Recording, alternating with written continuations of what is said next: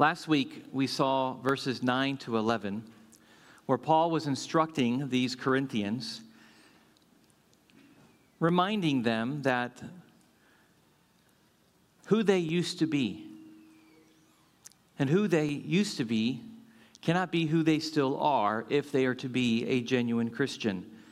There has to be repentance in their life. And he reminded them, such were some of you. But they were washed, they were sanctified, they were justified in the name of the Lord Jesus Christ and by the Spirit of our God. We now move to verse 12, and Lord willing, we'll conclude in verse 20 today.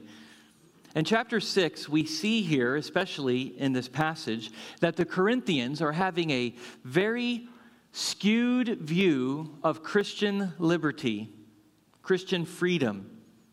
Christian freedom is the doctrine that teaches us that we are free in Jesus Christ. What are we free from? We are free to not sin. We were born in sin and we're slaves to it from birth. We obeyed its every whisper and we loved it. We were mastered by it. But now that we've been a Christian and set free from our sin and bondage, we can say no. We can resist. We can love God and serve God with the power of the Holy Spirit. Like Jesus says, if the Son sets you free, you will be free indeed. Christian freedom also teaches us how we can define what is sinful, and so that our consciences are not bound by human tradition or the opinions of other people. The Bible gets to define what is sinful, what is right or wrong. Not my tradition, not my culture, not my preferences. I can't tell you, hey, stop doing that because I don't like it. Just because I don't like it doesn't mean it's right or wrong. People like to play these games all the time. What we see is that the Scriptures tell us what is right or wrong, and as long as we're not violating what the Scriptures say is sinful, then we have freedom to do that activity without it being sin. And so Christian liberty gives us this freedom to live our liberty in Christ in the power of the Holy Spirit and letting the Scriptures be our guide as to what is right and wrong. Christian liberty does not give us any excuse to sin. And some people live like this. Some people live as if they have a license now that they've been born again. Jesus has already forgiven me of my past, my present, and my future sins. So guess what? I could live any way I want. I'm going to heaven. That is so far from the truth. The gospel does not give us a license to disobey God. In fact, all the more, it should encourage and empower our obedience in this way. Like Paul says to the Romans in chapter 6, verses 1 and 2. What shall we say then? Are we to continue in sin that grace may abound? By no means, or God forbid. How can we who die to sin still live in it? No, Christian freedom does not give us the opportunity to indulge ourselves because we're saved and forgiven and we could live any way we want. In fact, if anyone lives like that, they're probably showing that they're really not a Christian. They're not a "we're" person, they are an "are" person. If you remember that from last week. The 1689 London Baptist Confession says this on Christian freedom in paragraph 3. Those who use Christian liberty as an excuse to practice any sin or nurture any sinful desire pervert the main objective of the grace of the gospel of their own destruction. And they completely destroy the purpose of Christian liberty. The purpose is righteousness before Him all the days of our lives. And this is what the problem is here in chapter 6. The Corinthians did not understand how to exercise their Christian liberty. They were thinking their freedom allowed them to get away with anything.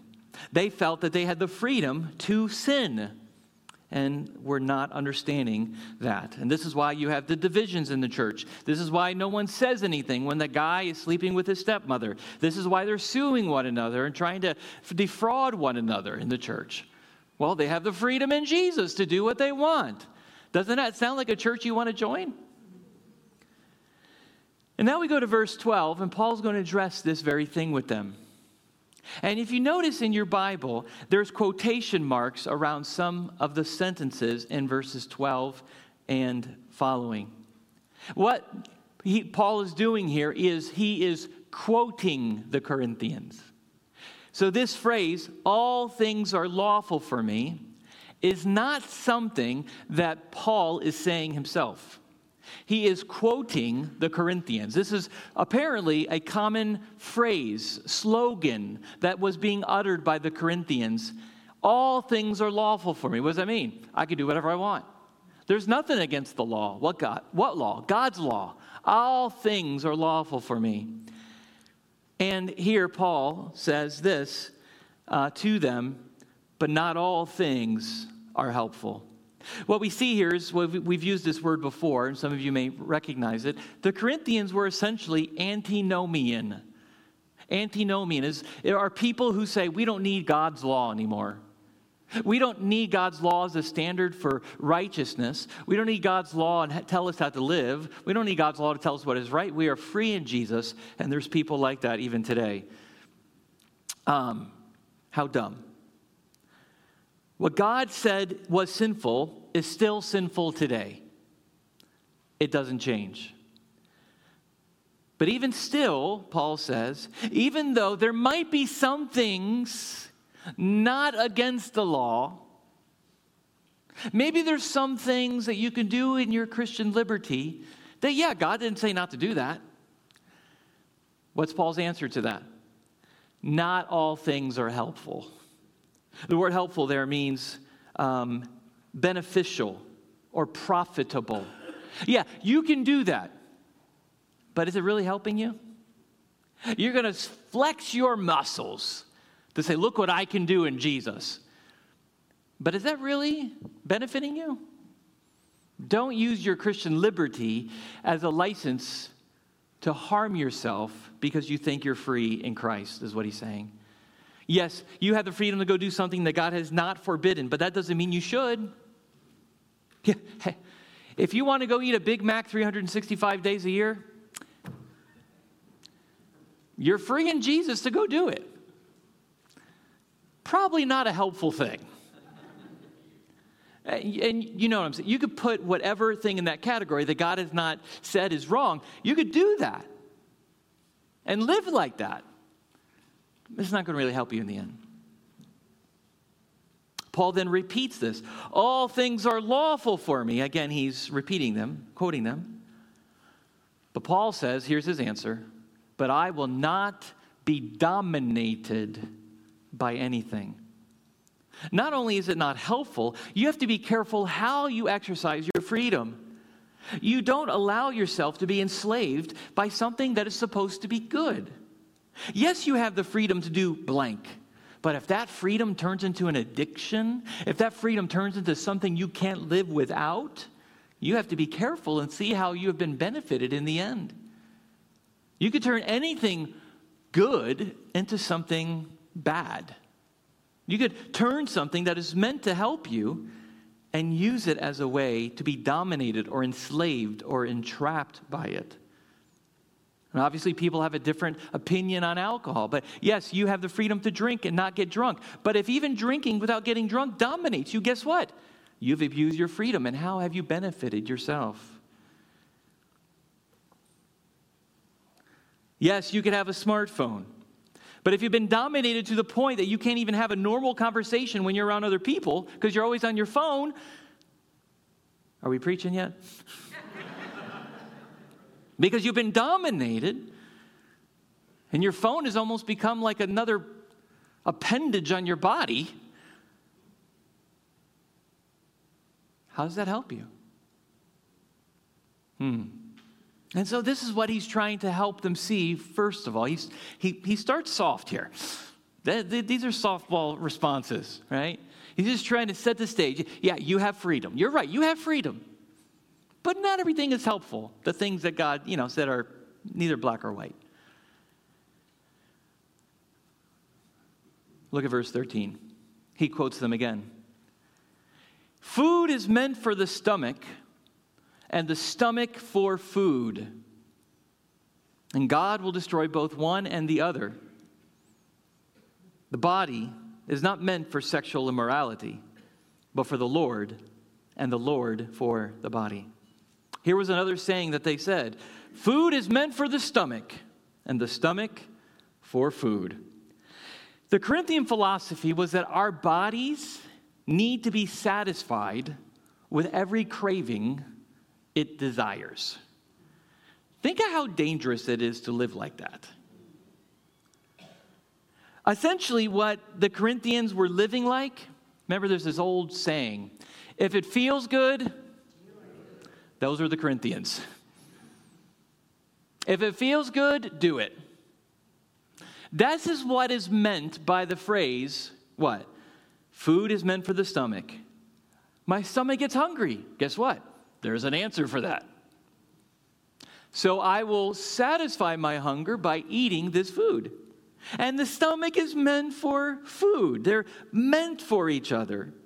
And so they were saying this phrase to satisfy every desire within them and calling it their freedom to do so. But I want to do that, so I'll do it, even if it's right or wrong. I need to listen to my body and give it what it wants. And the context here, and Paul will deal with this with the rest of chapter 6, is what? Sex. The one way that the Corinthians were abusing their freedom was with the issue of sex. And this is a very important subject. And for chapter 6 and chapter 7, he deals with widows and singleness and marriage and remarriage and divorce. He's going to get hot and heavy going into this chapter and the next chapter and the chapter after that. The context here, again, is the Corinthians felt they had a freedom to sin sexually. I'm free in Jesus. So every sexual desire I feel, I will satisfy. Wow. Dangerous, dangerous, dangerous. Just like I feed my stomach when I'm hungry, I will feed my sexual appetite when I want to be satisfied. If it feels good, do it. Some might say, well, don't I have the right to be happy? If that's what makes me happy, why can't I do it? Well, don't I have the right to enjoy my life if that's what I like? I need to do the things that bring me the most satisfaction. And look what Paul says. Yes, food is meant for the stomach and stomach for the food. But guess what? God will destroy both. What's he saying? That one day the biological function of the digestive system won't last forever. What is he saying? Corinthians, your analogy stinks, to put it nicely. Why? Because you're equating something that is temporary, your digestive system, with something that is eternal, your sexual being. And you cannot confuse the two. You cannot have freedom to sin sexually any way you want. God has created sex. It's good, it's beautiful, and it's a gift within the bounds of a committed, covenantal marriage relationship between one man and one woman for life. That's what God has designed. You have the freedom to have sex with your spouse within that covenantal relationship, because God is the one who invented marriage. God is the one who created sex. God gave it to us as a gift, and this is a good thing. And when we abuse something good that God has given to us and use it in ways that God has not ordained, guess what? We hurt ourselves and we hurt other people. Your analogy stinks, Corinthians. We have to use God's gift as it has been designed. So, the Corinthians were thinking, well, I mean, the food is meant for the stomach, whatever. I get hungry when I eat. Why can't I have sex when I want it? And again, the specific context here, which we're going to see in a second, is prostitution. Apparently, there was some members of the Corinthian church that were sleeping with prostitutes and saying, I am free in Jesus to do so. Just when you think it can't get any worse for this church, right? It just gets worse every week as we get deeper in 1 Corinthians. Incredible. Your food is temporary, but your bodies are forever. This is what he's trying to explain to them. You cannot compare the two. Food is temporary. Your bodies are forever. And this is one of the biggest lies of the sin of adultery. I knew a man I confronted about his adultery some years ago. I said, why'd you do it? You have a beautiful family. You have children. You have a beautiful wife. His answer to me was, well, I deserve to be happy. And that's one of the oldest and biggest lies in all the world. I deserve to be happy, so I will do what I want. And that's the very lie that the serpent told Eve. Did God really say that you can't have that? Oh, he just doesn't want you to miss out on something good. That's the lie from the garden. That we deserve to be happy. That we need to be happy. That happiness is our ultimate joy and goal. No, God has not called you to be happy to gratify yourself, contrary to his law. God has called you to be holy. And that's the only true way to be happy, is to be holy. For in your holiness is where God gives you true joy, true satisfaction, and contentment. And when you violate and go outside the boundaries of God's design, then you will bring harm and destruction to your life. And this is why he says at the end of verse 13, the body is not meant for sexual immorality, but for the Lord, and the Lord for the body. Your body was not designed to give yourself to anybody you want, anytime you want. Your body was designed for purity in the confines of God's design for it. It was designed by God, and God is the one who gets to say how we use our bodies, not your sinful cravings. And the word that he uses there, we've seen this many times already in 1 Corinthians for sexual immorality, is the word porneia. It's the same word that he uses about the man sleeping with the stepmother in chapter 5. Your body is not meant for that. That's wicked. That's sinful. You have to use it the way God has instructed. Look at verse 14. And God raised the Lord and will also raise us up by his power. What Paul's saying here is that the biological function, again, of digesting food is temporary. Some say, well, are we going to eat food in heaven? I sure hope so. What we do know is that we will have a body like the Lord Jesus. When we see him, we will be like him in our glorified bodies. Amen? Can't you wait for that? I can't. Well, what do we know about the body of the Lord Jesus? He ate food.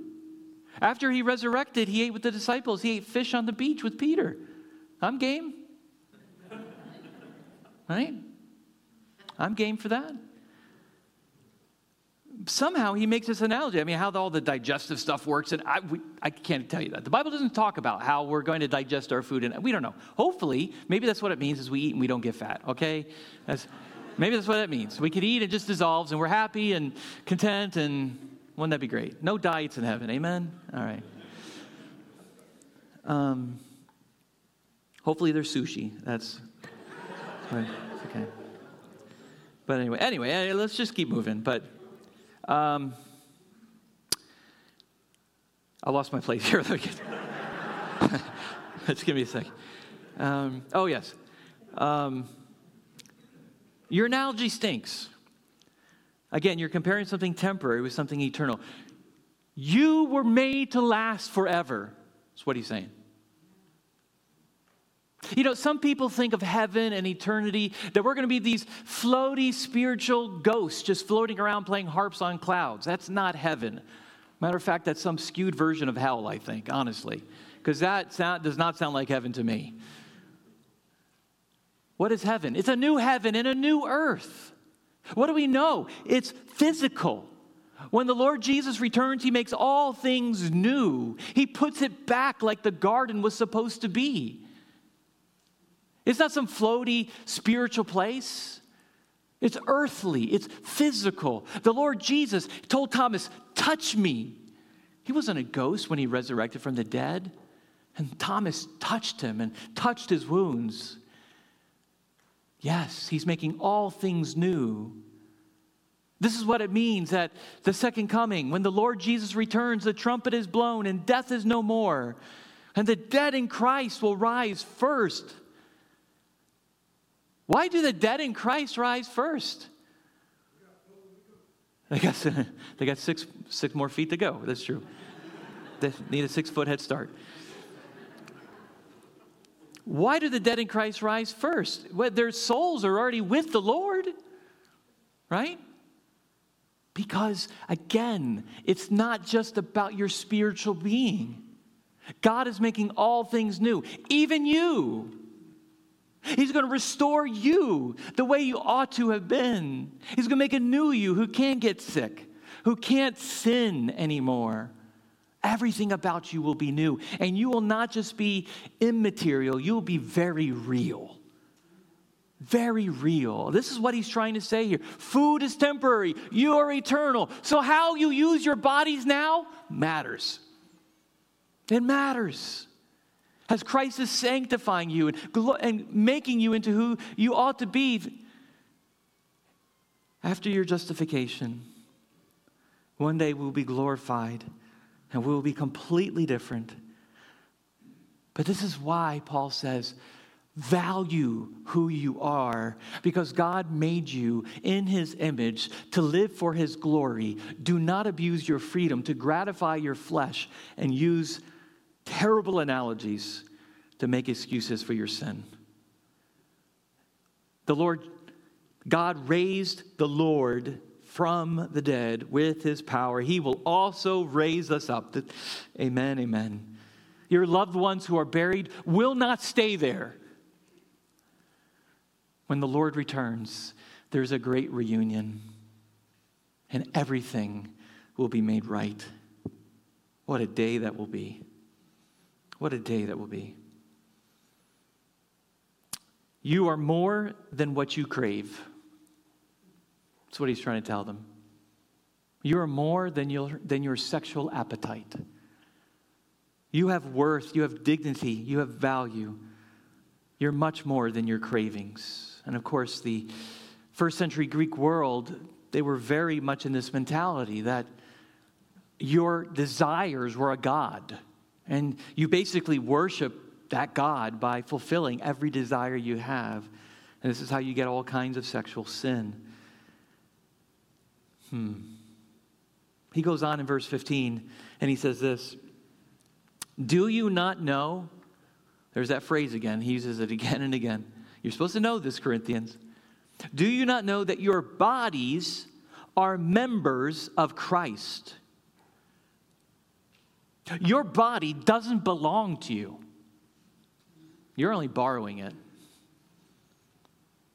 Your body doesn't belong to you. It belongs to your Creator. And now He's your Savior. You're a part of His church. And as a believer, you are a part of the body of Christ. Don't you know that? So if you are a member of Christ's body, if Christ lives within you, you don't have the right to do what you want with your body because it belongs to Him. Then he asks this question, shall I then take the members of Christ, talking about His body, our bodies, shall I then take the members of Christ and make them members of a prostitute? Never. That's what they were doing. He says, think about this the next time, Corinthians, you're going to go hire a prostitute. Think of it like this. You're bringing Jesus along to sleep with her. Doesn't that sound ridiculous? Of course it does. And when you think of it like that, you probably won't do it. Why? Because I'm a part of the body of Christ. I'm indwelt by the Holy Spirit. I represent Christ on this earth. So when I do something like that, it's like I'm making Jesus do it with me. That's what he's saying. Never. Look at verse 16.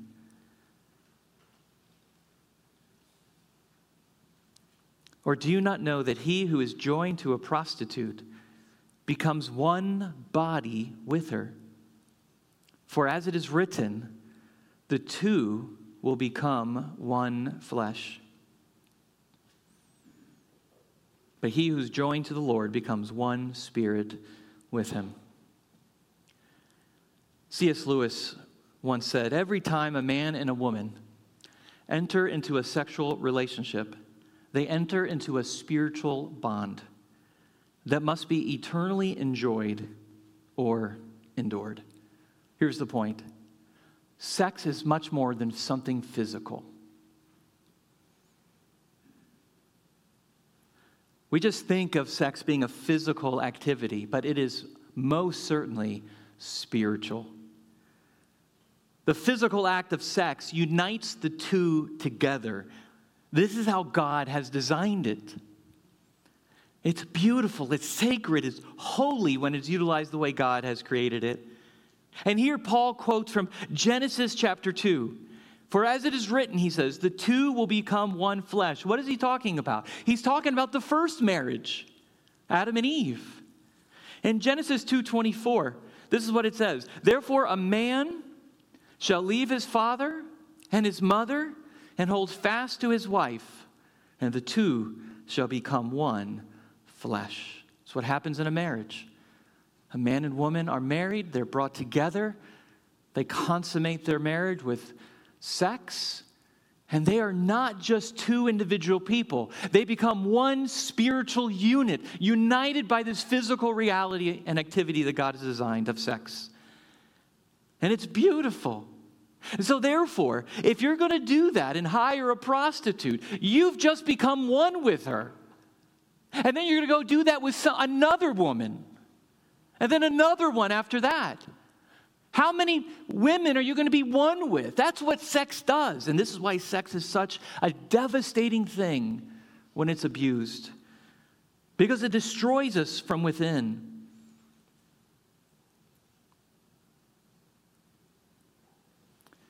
You're not just giving your body to somebody when you have sex with them. You're giving them your heart, your soul, your mind. And this is why it hurts so bad. This is why it hurts so badly when it goes wrong. This is why sexual sin is so damaging to us. Feelings of betrayal and hurt and worthlessness come into the picture. Why? Because you were never meant to live like that. That's why. God knows the damage that living a sexually promiscuous lifestyle does to a person.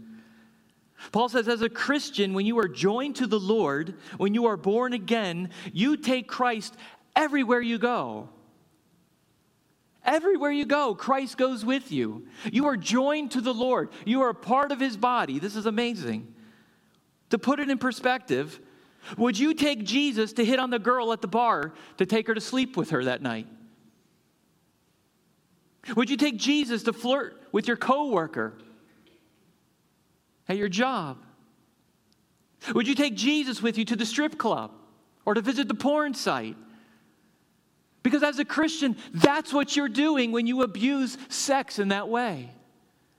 This is what he's trying to do. You don't have the freedom to do this because you don't know who you are. These Corinthian Christians were sleeping with prostitutes and then justifying their behavior with theological arguments. That's what's crazy. All things are lawful for me. See, this is what antinomianism does to a person. What's the answer for this, Paul? Look at verse 18. Flee from sexual immorality. Flee. Run from it. Don't even mess with it. Don't play with it. Run far away if this sin creeps up into your life. Paul says every other sin a person commits is outside the body, but the sexually immoral person sins against his own body. That's the answer, is to run away. Why? I don't think Paul is saying here that sexual immorality is the worst kind of sin you can commit. I think what he's trying to say is this, is that you could sin in other ways. You could steal something, that's outside the body. You can get drunk, that's outside the body. You put it in your body, but it starts from without. But sexual morality starts where? Within. And it does so much damage to us. It has long-lasting effects. Shame, guilt, issues with self-esteem, addiction. It rewires your brain. That's what studies show about pornography. It's hard for a man to look at any woman the same way because his brain is rewired, because he has sinned against his own body, damaging his mind and his soul, uniting himself with people that he ought not to unite himself with. A good example of fleeing from sexual immorality is the story of Joseph in Genesis 39. In Genesis 39, you know the story. Joseph is in Potiphar's house after being sold as a slave by his brothers. He goes and spending some time in jail. Before he's in jail. He's in Potiphar's house. And Potiphar's wife is there, and she's trying to make advances towards him. In verse 7, we see in Genesis 39, and after a time his master's wife cast her eyes on Joseph and said, "Lie with me." But he refused and said to his master's wife, "Behold, because of me, my master has no concern about anything in the house, and he has put everything that he has put in my charge. He is not greater in this house than I am, nor has he kept anything back from me except you, because you are his wife. How then can I do this great wickedness and sin against God?" We talked yesterday about the fear of God in our pursuit of holiness. And as she spoke to Joseph day after day, he would not listen to her. She kept begging him. She kept pleading with him. She kept seducing him. He would not listen to her, to lie beside her or to be with her. But one day, when he went into the house to do his work, and none of the men of the house was there in the house, she caught him by his garment, saying, "Lie with me." But he left his garment in her hand and fled out and got out of the house. He ran away. He lost his coat, as some people say. He kept his character. It's not worth it. Sexual sin will always destroy you, even if you're able to keep it a secret. It will always come back to haunt you. It's not worth it. Run. Run like Joseph. Run like Joseph. And Paul concludes with one final argument. In verse 19, 1 Corinthians 6, he says this, "Another, do you not know? Or do you not know that your body is a temple of the Holy Spirit within you, whom you have from God? You are not your own." Whoa, that's a verse. Do you not know that your body is a temple? Another way to think of this, not only are you a member of Christ's body, you are joined to Christ. Christ goes with you wherever you go. But even more than that, consider who you are. You are a temple. What does that mean? In the Old Testament, the temple housed the Holy of Holies, where the presence of God dwelt in the midst of Israel in Jerusalem. It was there that the priests made sacrifices and brought offerings. It was there behind the curtain that no one was allowed to go. It was there where the Spirit of God dwelt among his people. And of course, now there's no more temple. And so the New Testament tells us that the temple's not needed anymore, because why? We are the temple of God. Why? Because when you became born again, when you became a Christian, the Holy Spirit came and indwelt you. The Holy Spirit lives inside of you. That's an amazing thing. And so therefore, the temple is not a physical building, but it's all of God's people. We're the temple of God together. He said that earlier in 1 Corinthians. But also individually, you are also temples of the Holy Spirit. And God owns the building. God owns the building. God gets to decide what color the carpet is. God gets to decide what color the walls are. It's his building. I'm not talking about this building. I'm talking about you. God gets to decide who has the keys. God gets to decide who gets to come in.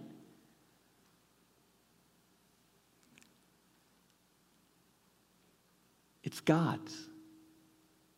This body, we're only borrowing it. We must take care of it. Something I've been greatly convicted of over the last couple years as I've tried to lose weight because I have not been taking care of my body well. But also, it could apply to many facets of life. But in context, it's about sexual sin. Not just diet or exercise or things we put in our body. But remember, how we use our bodies matters. Why? Because we are eternal. When we die, we don't cease to exist. When we die, we will get a new body. That's not a brand new one. That's just a restored one. That's why the dead in Christ rise. Why does the dead in Christ rise first if God doesn't need their old bodies anymore? Because he's making them new, holy, right. And this phrase, you are not your own, boy, that goes against every American fiber in my being. What do you mean I'm not my own? I'm a self-made man. No, I'm not. We have everything we have by the grace of God. We love individualism, but as a Christian, we surrender that when we are part of him. We don't live for ourselves. We live for him. And this is what Paul says in Romans chapter 14, 7 through 9. For none of us lives to himself, and none of us dies to himself.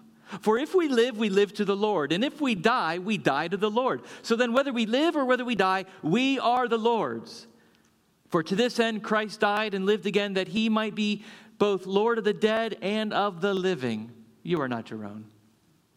And he says it again to the Corinthians, this time in 2 Corinthians chapter 5. This is what he says. For the love of Christ controls us, because we have concluded this, that one has died for all, therefore all have died. And he died for all. Why? That those who live might no longer live for themselves, but for him who for their sake died and was raised. There you go. A Christian is one that surrenders the deed to God. I'm not my own. Why? Look at verse 20. For you were bought with a price. You. He purchased you. He redeemed you with his own blood. Trust me, you don't want the alternative. You don't want the alternative. You are bought with a price, the precious blood of the Lord Jesus Christ. All things are lawful for me. Really? Really, Corinthians? You're not your own. The Lord Jesus has purchased you. You are his bride, his flock, his family. You're a part of him. How dare you join yourself in those ways?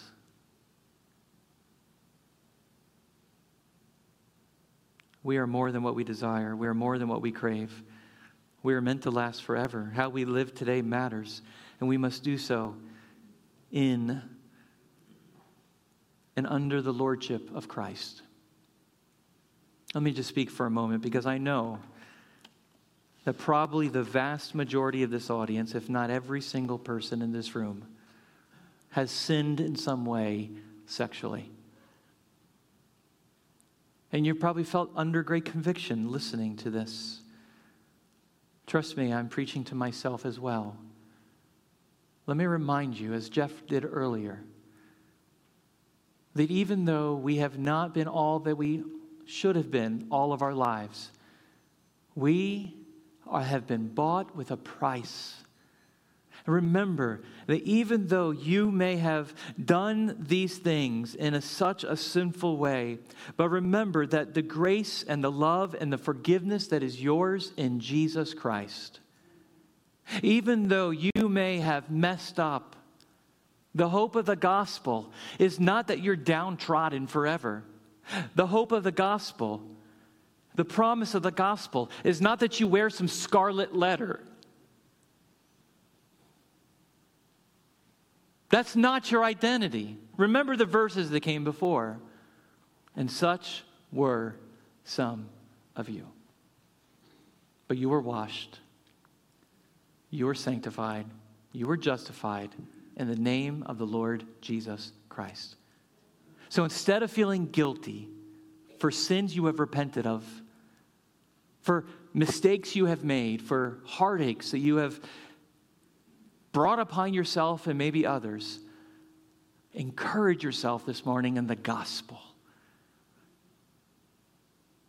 And to make the battle plan and the commitment and to have the knowledge today to know how to resist temptation today and tomorrow and the day after that, because it will come. You have to be ready for it. But remember, I take Jesus wherever I go. Whatever I do, he comes along for the ride. Would I be doing that if I physically saw him there? Of course not. Of course not. Such were some of you. So the last sentence says it all. So, based on that, what do? Glorify God in your body. Glorify God in your body. How you use your body matters. Let's pray. Ask God to help us as we apply this message. Father, thank you. Lord, such an important, but of course difficult passage, I know for many. Lord, we are all sinners. We've all sinned in different ways, God, that are not right, that are unholy. Some of us live in shame, some of us live in guilt. Father, I ask that those who are feeling guilty or shameful may be released from that if they've confessed and repented and trusted in Jesus Christ, that they can understand their identity in Christ of being new. They are not damaged goods. They're not used. They have been made holy in the name of the Lord Jesus Christ. They've been set free from the power of sin. They've been given a new identity in Christ Jesus. Help us to live holy lives as we pursue holiness sexually. God, I know this is so difficult for many, many people. Help us as we get wisdom from chapter 7 about singleness and widows and marriage, and some of these sexual things will continue to come up. Help us, God, to have great wisdom, great gospel insight. Empower us by your Holy Spirit to resist temptation, especially in the area of sex, when it is outside the bounds that you have created for us. We love you, Lord, and ask you to be glorified in our lives. Lord, take my life and let it be consecrated wholly unto thee. Not my will be done, but yours. We're not our own. We don't live for our own. Help us to glorify you in our bodies. In Jesus' name, amen.